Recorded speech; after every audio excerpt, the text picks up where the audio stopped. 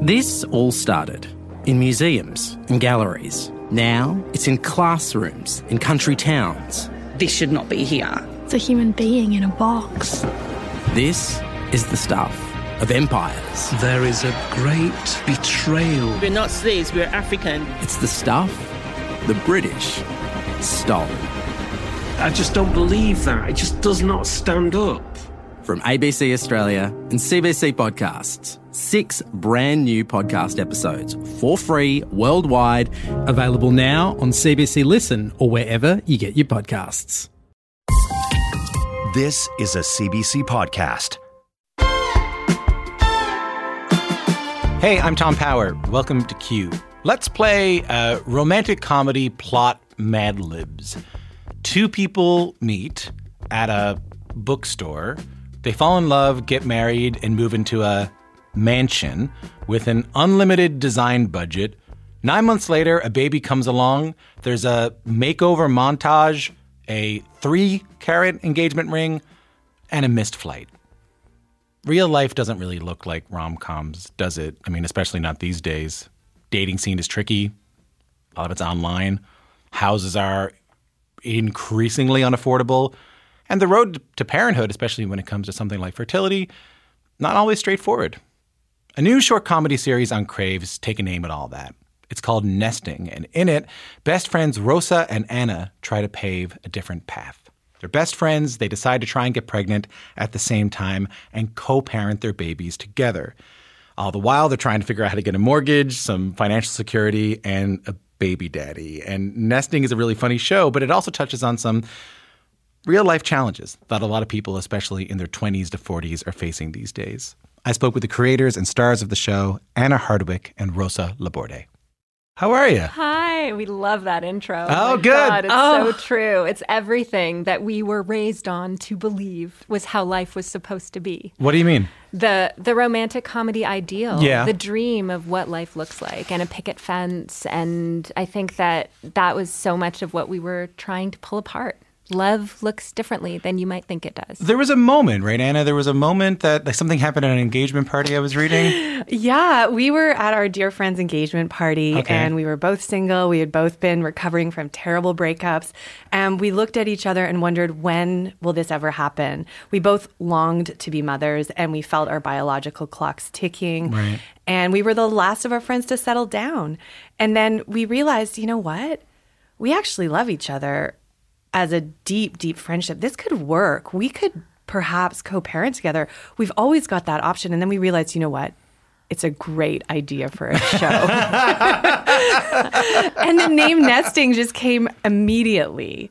And it felt absolutely organic to pursue this. When you say it was a good idea for a show, like what was behind that? Is it because you knew people that were going through that kind of thing? Is it because, I mean, what was on your mind that made you think it would make a good idea for a show? Well, what could possibly go wrong? Like 2 gals, you know, driven by hormones, wanting to get together and create a family. I mean, there's endless comic potential there. Mm-hmm. And then we also were exposed to lots of different alternative families in our milieu and our surrounding in our own lives, different ways of building a family through adoption, through donor, through communal living, through queer couples, straight couples. So yeah, it felt actually really relevant to sort of dismantle what I call the marriage industrial complex, this idea that you have to have everything in place in this perfect nuclear family way in order to find happiness. Rosa, my guess would be that you would have realized that there probably would have been an audience for this kind of thing, given that so many people are going through this right now. 100%. And I think we honestly felt that we were the audience for that, and we wanted that kind of story told. And where we found the comedy in it and why we thought, this would be a great idea for a show that people would see is that they're very different. They're very different characters. Yeah. We're very different characters. How do you do that? And we've seen so many relationship stories with couples struggling, but I love a relationship story about a friendship deepening, because you have to keep growing to keep a friendship vibrant. It is very strange to have you both here and talking to you sort of in a more normal way, given that you like the characters in the show are also your names. I know. Well, I know. And we thought I remember the day Anna was reminding me of the day, it was like, we should just call them Rosa and Anna. And we thought that was hilarious. We thought it was so funny and it would be such a great opportunity to make fun of ourselves and get so vulnerable and really take out the parts of ourselves that are, imperfect. And then as we got closer to production, we went, oh, we named the characters after ourselves. What a strange decision. Like you're in scenes one another calling each other by your true name. Yeah.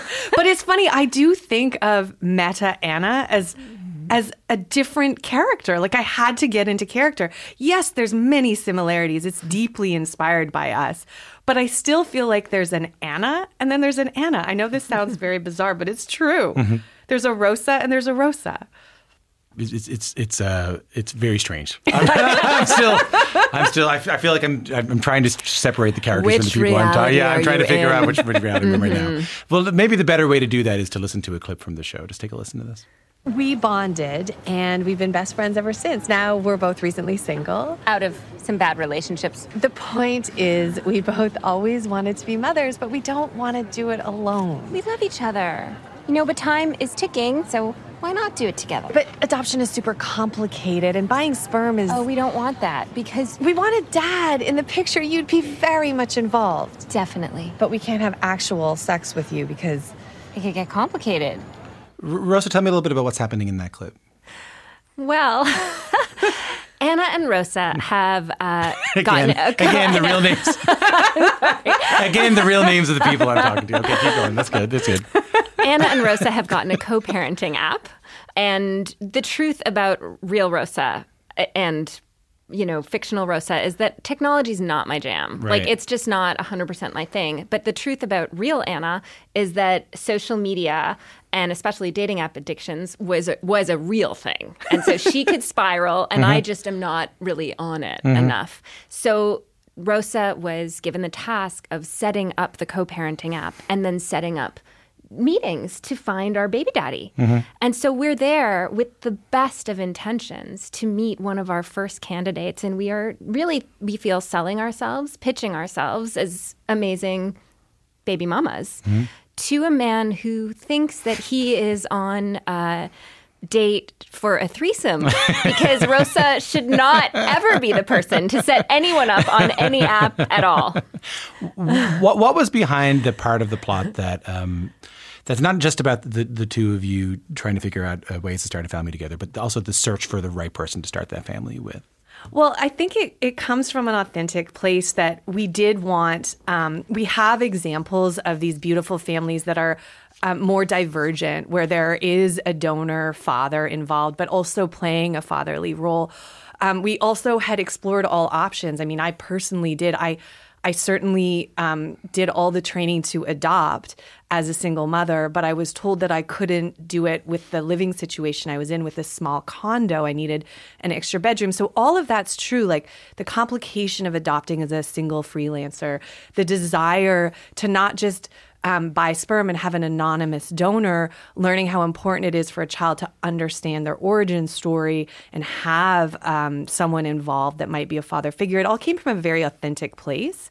And then the comedy is there because we're unaware of actually how to execute this plan. I'm not in the business of getting you to talk about anything you don't want to talk about, but I hadn't really considered that some of these stories or the story structures or some of the things that you touch on in this show might be based on your own authentic sort of things you've gone through in your own lives. Well, they are very much so. I certainly pursued single motherhood by choice for many years, and when I seriously was at the cusp of doing that, I actually met a partner, right. and I'm building a family now. So it was really a lesson in opening up my mind and moving away from this desire for what I thought was the way it should be, and learning that my community, my friends, my girlfriends that surrounded me were actually going to be the village. And that's what the show's about.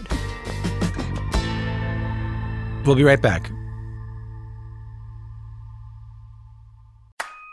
favorite one-hit wonder. Or that overpriced toy your parents would never let you have. Or that TV show that no one else remembers because it was canceled way too soon.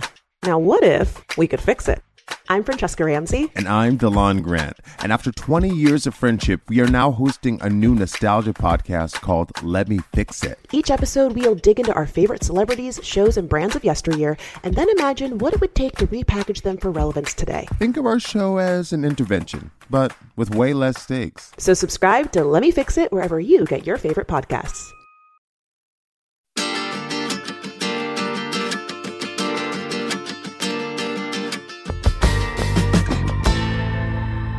Did you talk to folks who have more, less conventional, family situations? Absolutely. And definitely, and I was at a different place in my journey when Anna and I began the journey together. We were both in the same boat. We were single and really looking for this partnership. Yeah. And then I kind of gave up earlier. In a sense, I never online dated. I found it really scary because I'm bad at those kinds of things. Yeah. And I had a gay couple that I really adored and was like, and had spoken to them about if I wanted to have a child, would I go down that route? And then I did end up meeting a partner, and I have a 3-year-old. And, Right. Things turned out. But it also comes out of a place of going, I'm going to put my desire out there, what I want. And then that couple since has had a really bad breakup. So I think it kind of worked out how it was supposed to. But definitely, and we have definitely many single mothers by choice in our lives, different queer couples with different donor parents. So it's an interesting thing, and take this in the best way possible, because I mean it in the best way possible. Conversations around fertility, conversations around family structure, and conversations around the housing crisis. Because another part of this show, I mean, we've been talking sort of the parenthood aspect of it.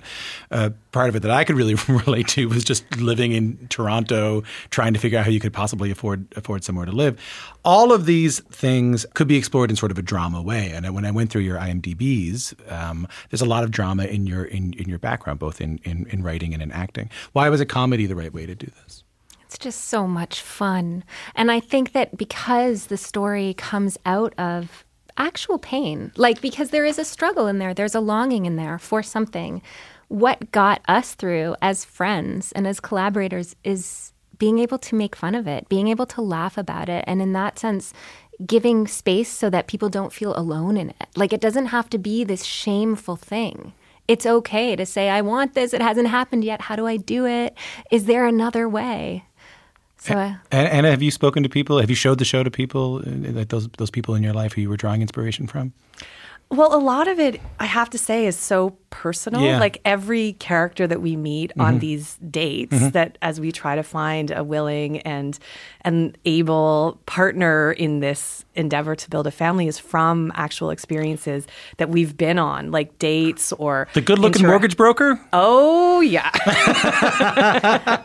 the good-looking mortgage broker who makes me feel really bad about my choices. I've never had that. I've had that, but. I mean, you're wondering about what is the reaction to people that we are trying to portray. And in some ways, it's not so far from our immediate circle and or our immediate experiences. Right. So it's not like we're kind of like, ooh, here's a community. Let's depict them and let's see what their reaction is. It's been very much a personal journey of our own excavation.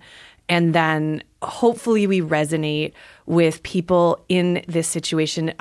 I want people to feel less lonely and to feel seen in the wilds of dating now. Yeah. It's rough out there. It's rough out there. Yeah, the apps are rough. My understanding is. I must have gone on 500 online dates. I'm tired. That's a lot. Oh, it was my job. I mean, that's what Anna and Anna have in common. Right, and you were similarly that you were just using a Microsoft Excel document and not really knowing I anything worked. 100% had no idea. I was just like, where did you meet people? I met people at the bus stop. Yeah, you were using an abacus. Pretty much. Yep. I'm swiping right, but Rosa was like, why are you on these apps? I just go to the pool in my polka dot bikini, and then I have a boyfriend. Okay. Well, I was saying you could meet people. It wasn't always the right people, but I think I'm talking to you a few days before Nesting is released, and it's coming out right before the holidays, and it made us think a little bit about some of the uncomfortable conversations people have around family planning and some of the conversations that people have around fertility during the holidays. You go home for Christmas and someone's asking you, when am I getting a grandchild? Or like, why haven't you met somebody yet? Or single again. Hey, these are all so like, is that on your mind this time of year, thinking about the people who may need to see a show like this during this time of year? Absolutely. I think any opportunity to share love and spread love and joy around these topics that can be so fraught and cause so much anxiety. And the thought of, am I not okay? Is something wrong with me?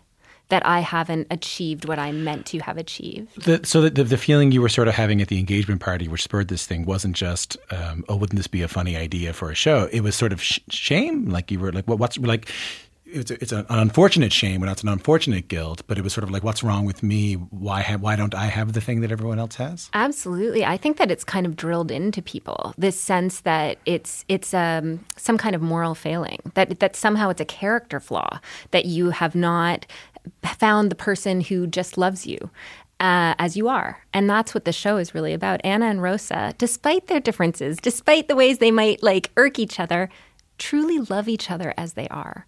And that's an okay thing to want in your life. And it's actually an okay thing to expect. You don't need to be perfect to be loved. You don't need to be perfect to make a family. You can just be you. And what do you hope people who are watching this during the holidays might be seeing in the show? Oh, I don't want them to feel like I felt when I go home at Christmas time. And I remember having to leave the dining room in tears once. My sister was pregnant and there was all this celebration around that. And I had just gone through a horrible breakup. And I just remember feeling grief and sorrow. And at that time, when you are longing, you're also driven by your hormones. You're in this very finite time of fertility as a woman, and you're driven by your hormones at a time where you also have to be driven by your career. It's a very weird time to be alive. And I don't want people to feel alone like I felt over the holidays at times. I think it's a real gift to people because I've never really seen a show like this. I've never really seen a show that tells this kind of story. But personally, I do know so many people in this situation and who find themselves in either uncomfortable family dynamics or pursuing an unconventional family dynamic for whatever reason. It's nice to see them reflected on the show. So congratulations to the two of you. Thanks for coming in. Thank you so much. Anna Hardwick and Rosa Labordé are the creators and stars of the new short comedy series Nesting.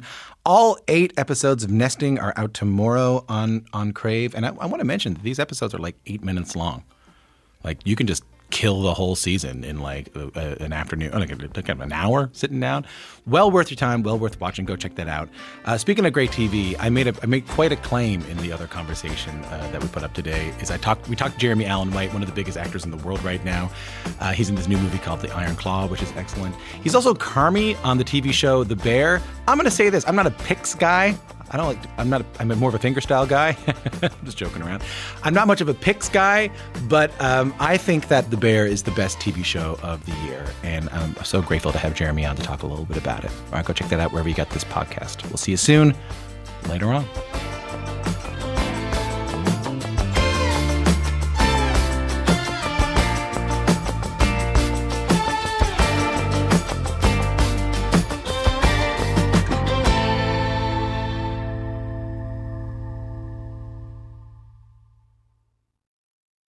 For more CBC podcasts, go to cbc.ca/podcasts.